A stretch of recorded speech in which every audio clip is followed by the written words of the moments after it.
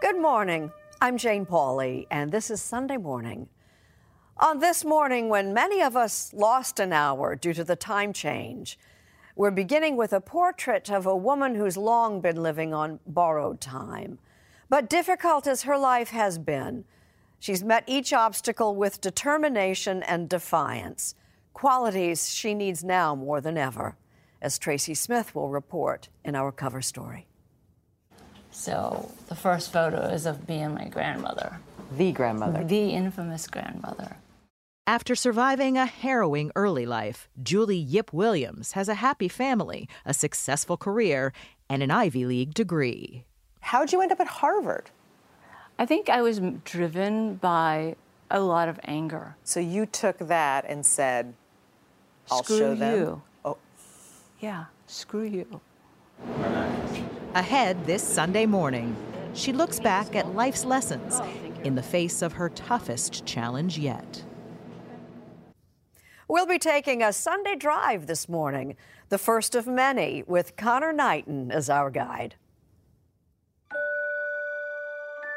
This hotel in Colorado has the largest public key collection in the world. We believe we have keys from all 50 states. We have keys from around 50 or 60 countries. The key to the success of a century-old mountain lodge, later on Sunday morning. We're taking another look at the year 1968 this morning, focusing on the political earthquake that rocked America 50 years ago this month. John Dickerson will bring it all back. Tell me about the year of 1968. It was a nightmare year. 1968 threatened to rip the country apart. The war in Vietnam, the assassinations of Martin Luther King and Robert Kennedy, riots across the country. Good evening, my fellow Americans. And then there was the announcement by President Lyndon Johnson that no one knew was coming.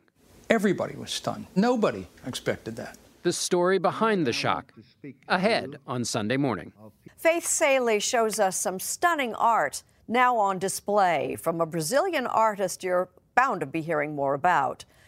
RuPaul tells Nancy Giles how and why he gets all dressed up. And more, all coming up when our Sunday morning podcast continues.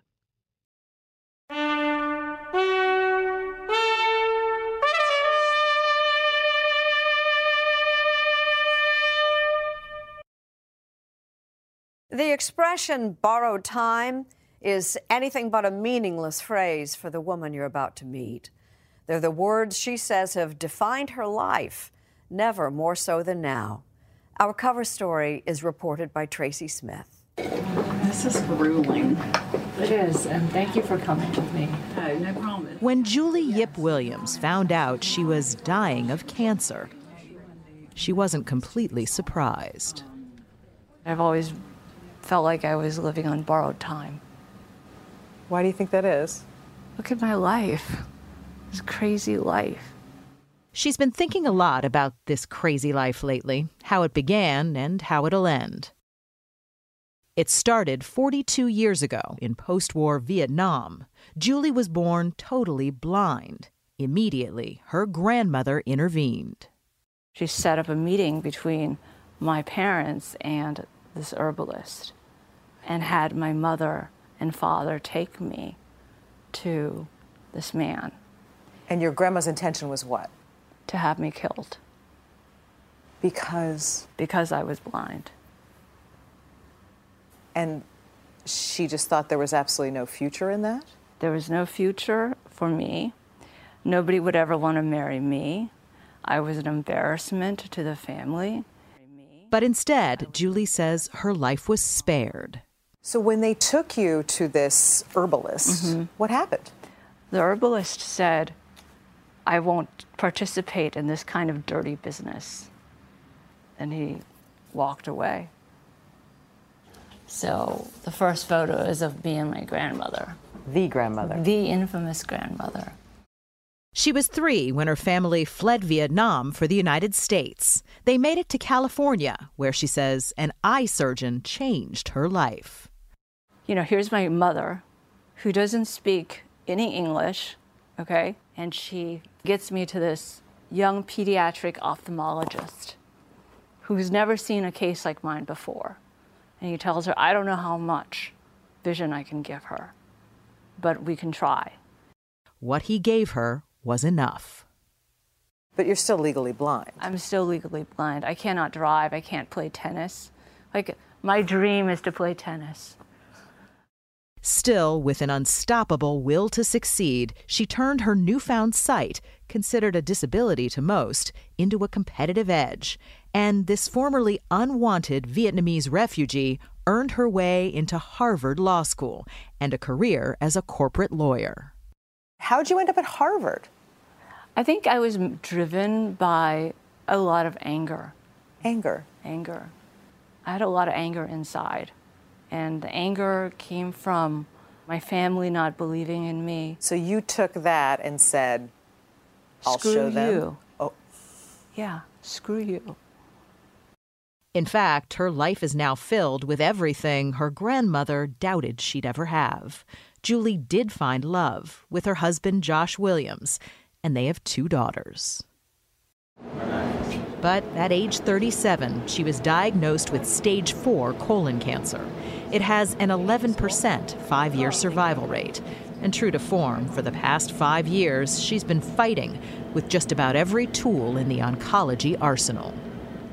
So I've had multiple surgeries, multiple radiation treatments, multiple chemotherapy regimens, multiple clinical trials. How are you doing? I'm okay. But when all those treatments failed, It sounds like it's been a hard 2 weeks, though, since then. Right. The cancer spread. We talked a little bit last time when I saw you about the scan that you had just had, and there were certainly some areas of stability, which was a good thing. There were also some areas of growth. It's not like I'm going to bounce back. No, there's no bouncing back anymore. No. Make sure I don't see your cards. Facing death, Julie says she knew she had to talk about it. From the very moment that I had cancer, my kids knew. Sure, they were young, 1 and 3, but they had an understanding, some understanding at that age. Did you and Josh make a conscious decision to tell them? I don't know if it was conscious, it was sort of intuitive, because we're both such honest people with our children. And we didn't want to go around trying to avoid the C word. Mia is now 8, Isabel 6. What do you think of cancer? Bad. It's bad for you. Yeah. And have you talked to your mom about it? Not really. Because it makes her sad. Is that right, Mia? Why is that? Because Mommy's dying. Do you worry that it's too much of a burden for these little girls to talk about these things? I think that, I've heard these so-called mental health professionals say, that these kids are they're fragile, they're going to break. And I think, bullshit. What I think of kids? They're like weeds, bendable in the wind. And they pop back up. As long as we love them, they're going to have the capacity to get through anything. 6-year-old Isabel agrees. What would you say to people out there who say, oh, you're too young to talk about this stuff? No, I'm not. Why not? Because it's actually happening in real life and you don't know how it feels like. Julie hopes that through talking, her daughters won't fear her death. Sometimes, when you practice your instruments, I close my eyes so I can hear better. And she's written a letter to reassure the girls after their mother is gone. And when I do, I am often overcome with this absolute knowing that the music, with its special power, will beckon me, and I will be there. What do you hope to impart? I want them to find goodness out of their mother dying so young. I want them to learn how to live with passion and love. And I want them to also expect that no life is free of hardship. Embrace it and know that you will come out on the other side stronger. 4 years ago, she started a blog so her daughters would have her thoughts and words when they're older. I have often dreamed that when I die, I will finally know what it would be like to see the world without visual impairment. And in one last amazing twist, a major publisher has bought the rights to her blog. The memoir will be released after her death. To see the minute details of a bird, to drive a car. Oh, how I long to have a perfect vision. Truth is, Julie Yip Williams has a sort of vision the rest of us might envy. The ability to see challenges, and even death, as opportunity, to face them head on and with gratitude. I've had this life, a somewhat difficult life, where I've had to overcome a lot of things, right? But I want to convey within every human being is the capacity to overcome those same things. We just have to find it.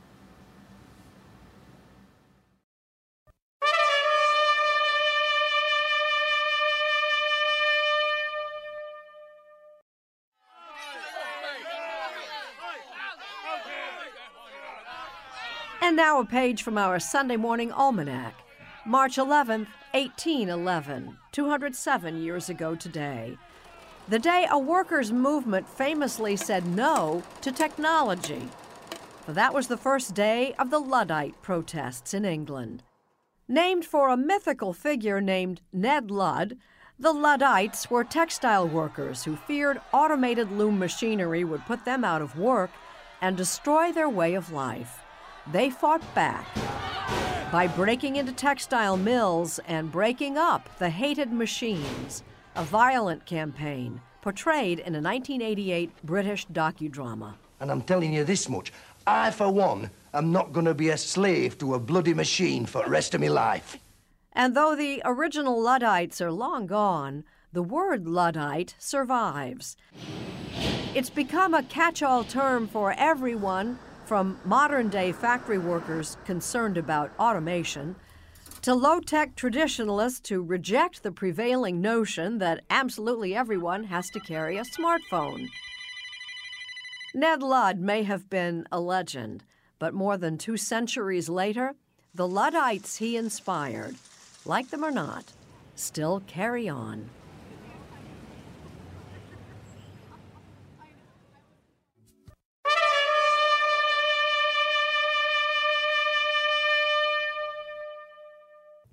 Now on display, the work of a Brazilian artist who's finally getting the notice she deserves. Faith Saley makes the introduction.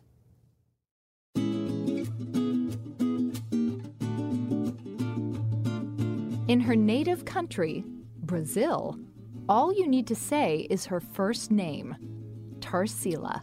For Brazilians, her recognition is kind of off the charts. She is the Picasso of Brazil. But in the United States, artist Tarsila do Amaral is virtually unknown. James Rondeau is the director of the Art Institute of Chicago, recent home to an exhibit of Tarsila's work. The exhibit is now open at the Museum of Modern Art in New York. Why hasn't there been an exhibition devoted to her until now? It's a difficult question to answer in some ways, right? We're facing issues of geography. We're facing issues of gender. So I think this exhibition aims to be a corrective, both in terms of recognition for Tarsila's work, but also in terms of how we understand the story of modernism. Tarsila is considered the mother of modern art in Brazil. Born in 1886 in Sao Paulo on a coffee plantation, her family's wealth allowed her to travel and pursue higher education, which was unconventional for women at the time. In her 30s, she moved to Paris, a single woman determined to become a modern artist. She was in Paris and absorbing, kind of current avant-garde trends, Picasso, Brancusi, Leger, others.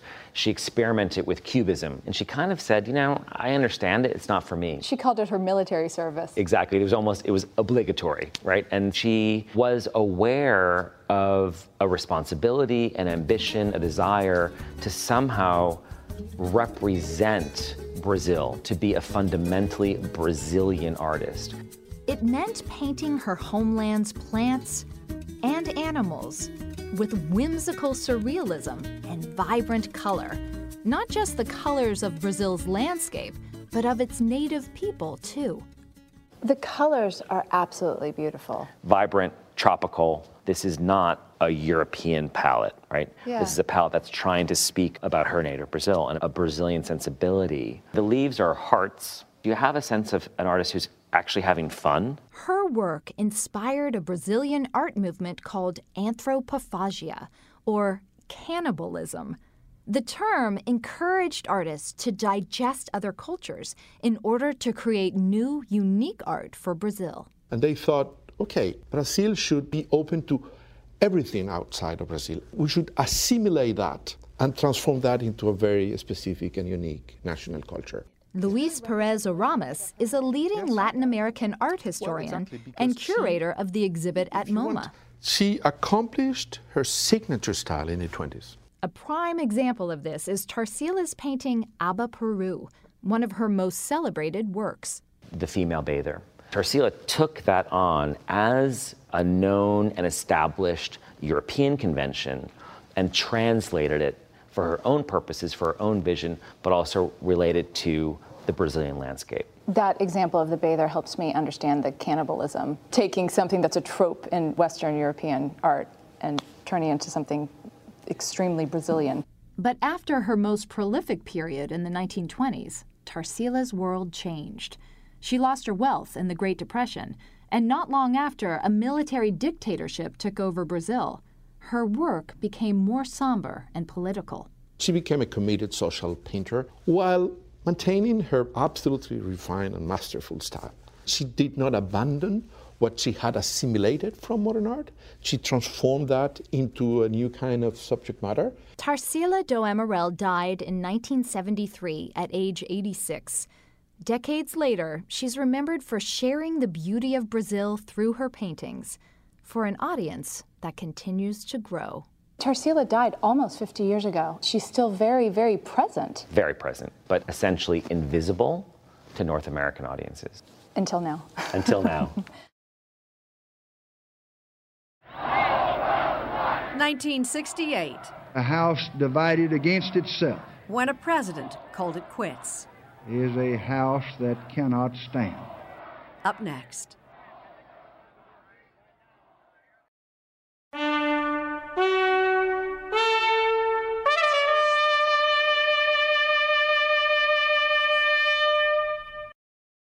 The year 1968 brought a startling development almost every month, and the month of March was no exception. CBS This Morning's John Dickerson, in his debut story for Sunday Morning, takes us back.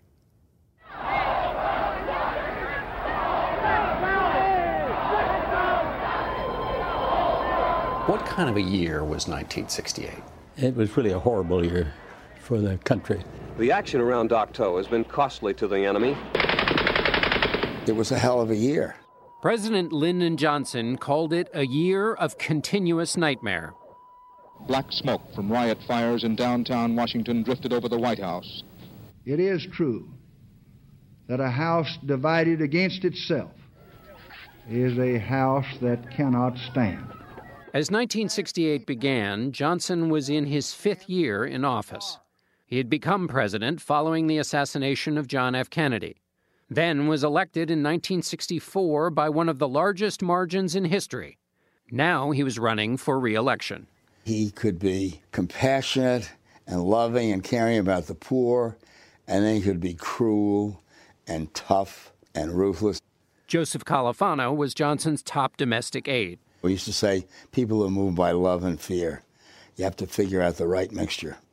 Johnson had passed sweeping civil rights legislation and anti-poverty programs. But by 1968, the war in Vietnam overwhelmed him. While trying to engineer peace talks, he continued to send more troops. Anti-war protests were increasing, and increasingly personal. That really affected him. Former Senator Fred Harris from Oklahoma was a Johnson advisor. He began to feel really beleaguered, and I think he had this deep feeling, I'm not going to be the president that lost Vietnam. Our patience and our perseverance will match our power. Johnson had the power of incumbency, which kept his chief rival, Senator Robert Kennedy, and other Democrats from challenging him. But one largely unknown candidate did take him on. Gene McCarthy decides to run for president at the end of 1967. How big of a deal was it that he was running against a president of his own party? Well, you know, it was thought to be a futile effort. Minnesota Senator Eugene McCarthy's platform was basically end the war. I was the student coordinator of the campaign. Sam Brown was with McCarthy from the start. You know, the people just don't dig their leaders. I mean, Lyndon Johnson and the union leadership are not where people are. A lot of us liked him because he was intellectual. He didn't play the game the way most politicians played the game. He was more likely to travel with a poet than he was with an advanced person. I mean, it was not your usual candidate. Brown moved his scruffy army of young people into New Hampshire ahead of the primary. It was 50 years ago tomorrow. If you wanted to come work for McCarthy in New Hampshire, you had to clean up your act. You had to cut your hair, you had to shave your beard, you had to dress respectably, you had to act respectably. So it became kind of famous, that so-called clean for Gene. McCarthy had been expected to get 12% of the primary vote at most. But Johnson's optimistic talk about progress in Vietnam had been shattered by the Tet Offensive. The campaign became about the credibility of the Johnson presidency. McCarthy got 42% to Johnson's 48%. By any political measure, President Johnson has suffered a major psychological setback in New Hampshire. Did he beat expectation? Oh, yeah, he hit it out of the ballpark by expectation standards. I am announcing today my candidacy. Bobby Kennedy smelled weakness and decided to take on Johnson. I run because I am convinced that this country is on a perilous course. At month's end, the chaos of Vietnam forced Johnson to deliver an address to reassure the nation. Joseph Califano and another aide worked on the speech. And we both said, you know, there's no real ending. And what did that mean? Somebody may be writing an ending for him, we thought. I do not believe that I should devote an hour or a day of my time to any personal partisan causes. And then the world changed. I shall not seek, and I will not accept the nomination of my party for another term as your president. Roger, no question about it, this was a bombshell politically. You really don't know where to begin. Johnson's shocking decision to quit the race was a desperate gamble, born of exhaustion, and the belief that without having to worry about politics, he could negotiate a final peace. Everybody was stunned. Nobody expected that. Fred Harris was giving a speech during Johnson's address. Somebody brought me a note. AP is reporting that Johnson has declared he's not running again. You want to read that to the crowd? And I said, no, I don't believe it. I'm not going to read it. I know I was in tears, but I'm not exactly sure whether it was joy or whether it was a kind of history that was overwhelming, really overwhelming. The agonies of the next few months would almost rip the country apart. I heard somebody holler, "Oh, Lord." 4 days later, Martin Luther King was assassinated. Now it's on to Chicago, and let's win there. Thank you, Bob. 2 months after that, Robert Kennedy was assassinated. Senator Kennedy has been shot. After Bobby was killed, McCarthy essentially became a recluse for the next 6 weeks. I think he made the judgment that some of his particularly younger ones in the campaign couldn't see, which was he wasn't going to get the nomination. McCarthy was right. In August, Democrats gathered in Chicago to nominate Vice President Hubert Humphrey. The city erupted in violence as anti-war protesters were met with a brutal response by police. The Republican nominee was Richard Nixon. He ran against Humphrey as the law and order candidate, with a secret plan to end the war.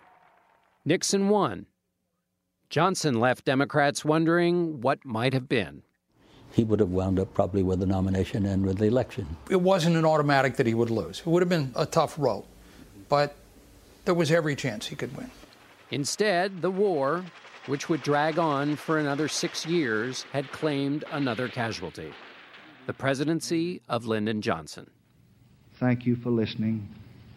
Good night, and God bless all of you.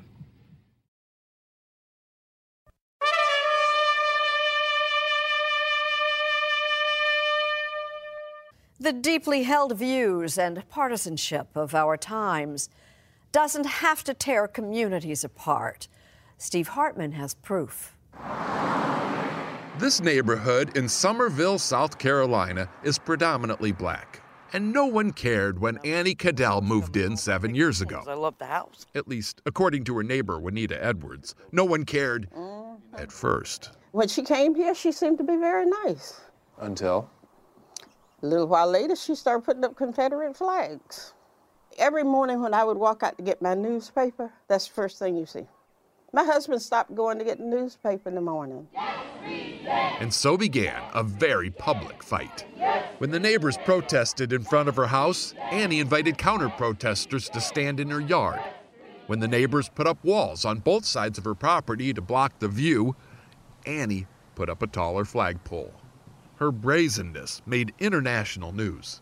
Once you get my hackles raised, I don't back down. I don't make no apologies. Eventually, the war settled into a stalemate of sorts. There were no more marches, no bigger walls, no taller flagpoles. Just a quiet bitterness on both sides. Until just recently, when Annie had a change of heart, quite literally. When you have a heart attack and you're being told you're not going to live very long, you're facing your mortality. I needed to clean up the messes that I made by being so stubborn. And I have asked anyone with an earshot to forgive me. She started with one of her fiercest critics, director of the local community resource center, Lewis Smith. And she said, I have decided to take down the flag. I said, huh? I couldn't believe it. I was in disbelief. I went and hugged her.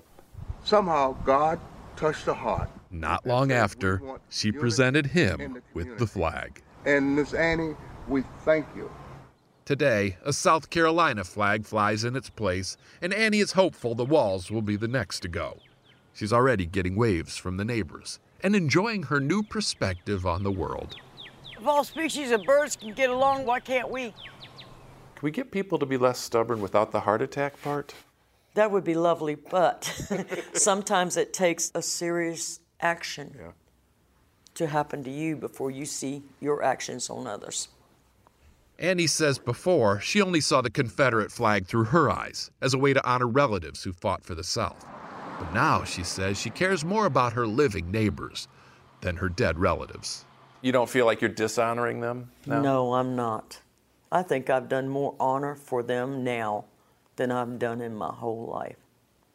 And with that, our divided country inches a little closer together.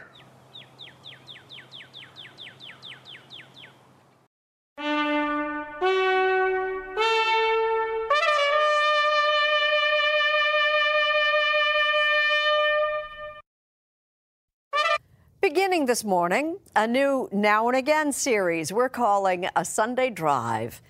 Here's Connor Knighton. If you have a habit of losing your keys, you might want to stay out of this room. Set them down here, and you may never find them again. These keys, an estimated 30,000 of them, aren't misplaced.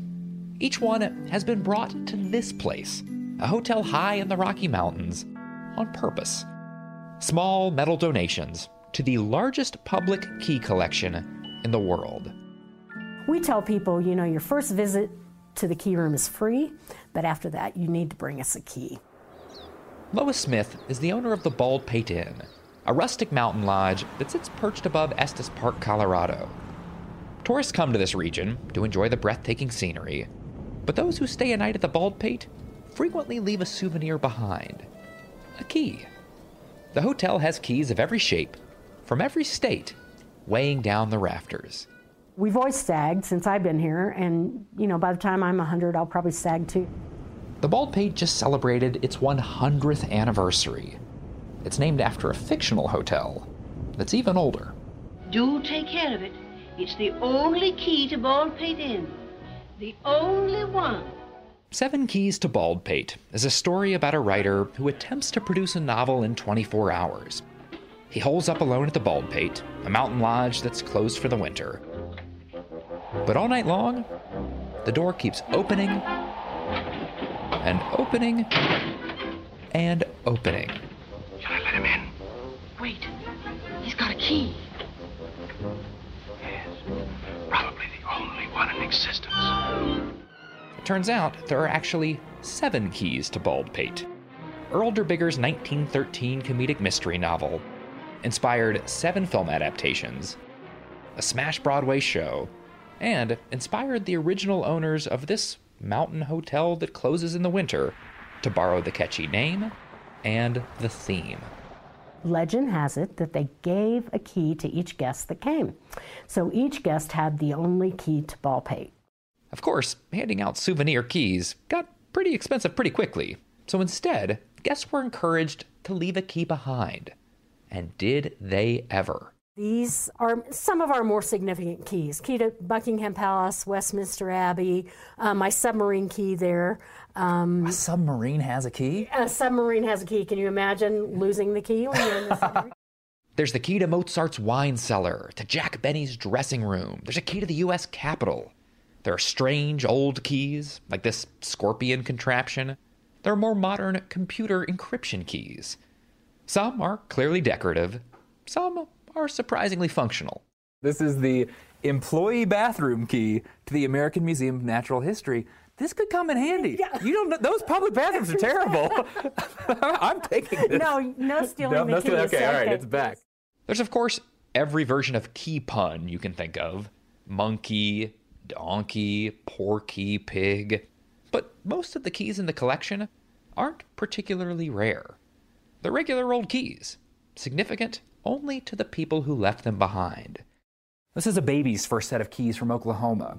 This is a family's first house key in Minnesota.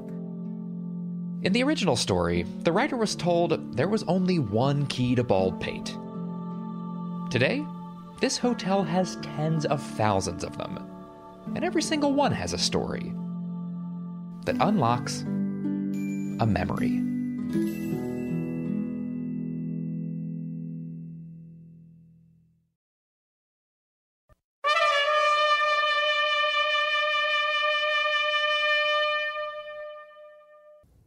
He's all dressed up and about to launch the 10th season of his TV show. He is RuPaul, the master of a performance art with a very long history, as Nancy Giles now shows us. Since the ancient Greeks, men have been dressing in women's clothing on stage. Men portrayed women in the plays of William Shakespeare. And many of us grew up watching Flip Wilson and Milton Berle on TV. Or Tony Curtis and Jack Lemmon in the movie Some Like It Hot. What's the matter now? How do they walk in these things, huh? Then there's Australian comic Barry Humphries, the irrepressible Dame Edna. Remember him with Bob Simon on 60 Minutes? And it wouldn't surprise me in the least if 30 Minutes found a little bit of this footage. 60 Minutes, Dame Edna. Well, you're giving me extra time. Indeed, because you deserve it. Drag, wearing clothing of the opposite sex, has come a long way. Yeah, baby, yeah. Just how far? Now, remember, if you can't love yourself, how in the hell are you gonna love somebody else? Can I get an amen in here? Amen. All right. RuPaul's Drag Race is a top-rated TV game show beginning its 10th season. Go! Contestants Yes, they're all men, compete for prizes and the title America's Next Drag Superstar. At the center of it all, RuPaul, arguably the most successful drag performer of all time, and the winner of not one, but 2 Emmy Awards. What's going on? Nothing. Go ahead. No, tell me about it. It's on track to become VH1's most watched series. I am your family. We are a family here. I think RuPaul's Drag Race at its core is about the tenacity of the human spirit. I love you. I love you. To watch a boy play with feminine things in a society that is so masculine and come through it and find their fire and their own voice is a very powerful thing. See you. 1, 2, 3, love. It's not just a TV show. Fans line up at his pop-up store in Los Angeles to buy RuPaul merchandise. He's a great role model for sure. Even my family, who is from the conservative Midwest, has watched RuPaul's Drag Race and really loves it. And some people might say I'm fake. And Thursday nights are drag nights at gay bars across the country. They just happen. That's the great part. Chris McCarthy is president of VH1. It happens in every city all over the country, and in many places, the smaller the city, the bigger the party. And yet I know that there are probably people who don't really dig what you do. What would you say to them? What other people think of me is none of my business, but I also know that this show is for the kids out there who are looking for some type of guidance. These kids on our show have been through hell, literally. Their families have thrown them out of the house. They've been abused and beaten up. Ladies, but they have come through and shined. That is the lesson right there. RuPaul Andre Charles was born in San Diego in 1960. Almost from the first, let's just say he stood out in the crowd. People in my family, my mother, my father, basically ignored it. You know, it wasn't something that they knew how to deal with. You know, the kids in the neighborhood say, oh, you're a sissy. I'm like, oh, okay, you know. But because I am a sweetheart, no one ever really came for me in a really negative way. He says his parents' marriage was not a good one. At age 15, RuPaul moved to Atlanta to live with his sister. And not long afterward, RuPaul Andre Charles became RuPaul. I was always looking for the way to fit onto this planet. And I love to dress up. Through drag, I was able to find who I really am, period. He danced in bars and joined bands. Drag was never about wanting to be like a woman. It was always about challenging identity values of society and saying, I am whatever I put on. I think drag is an escape. It allows them to be somebody that maybe they aren't in real life. Michelle Visage is a longtime friend and a female judge on the show. And I tell parents that are religious or don't want to accept their gay child that they don't have to approve it. They just have to accept it. Their kids aren't looking for their approval. Just accept them for who they are. I want to go further. I want to take my RuPaul message to the world. RuPaul says he found acceptance when he moved to New York. He appeared in the famous B-52's Love Shack video.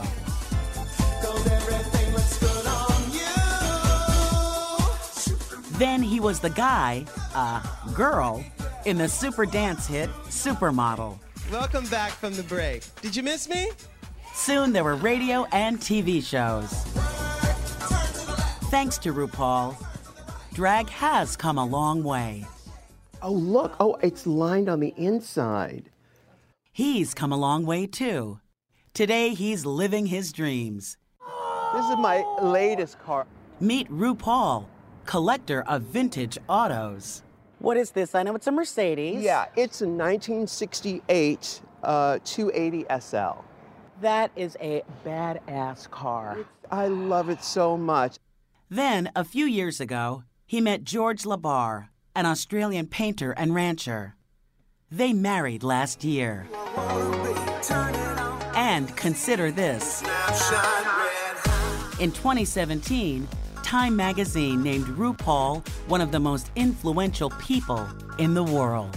I didn't set out to do that, but I was smart enough to realize this is my calling. You have to be open enough to hear the universe's stage direction.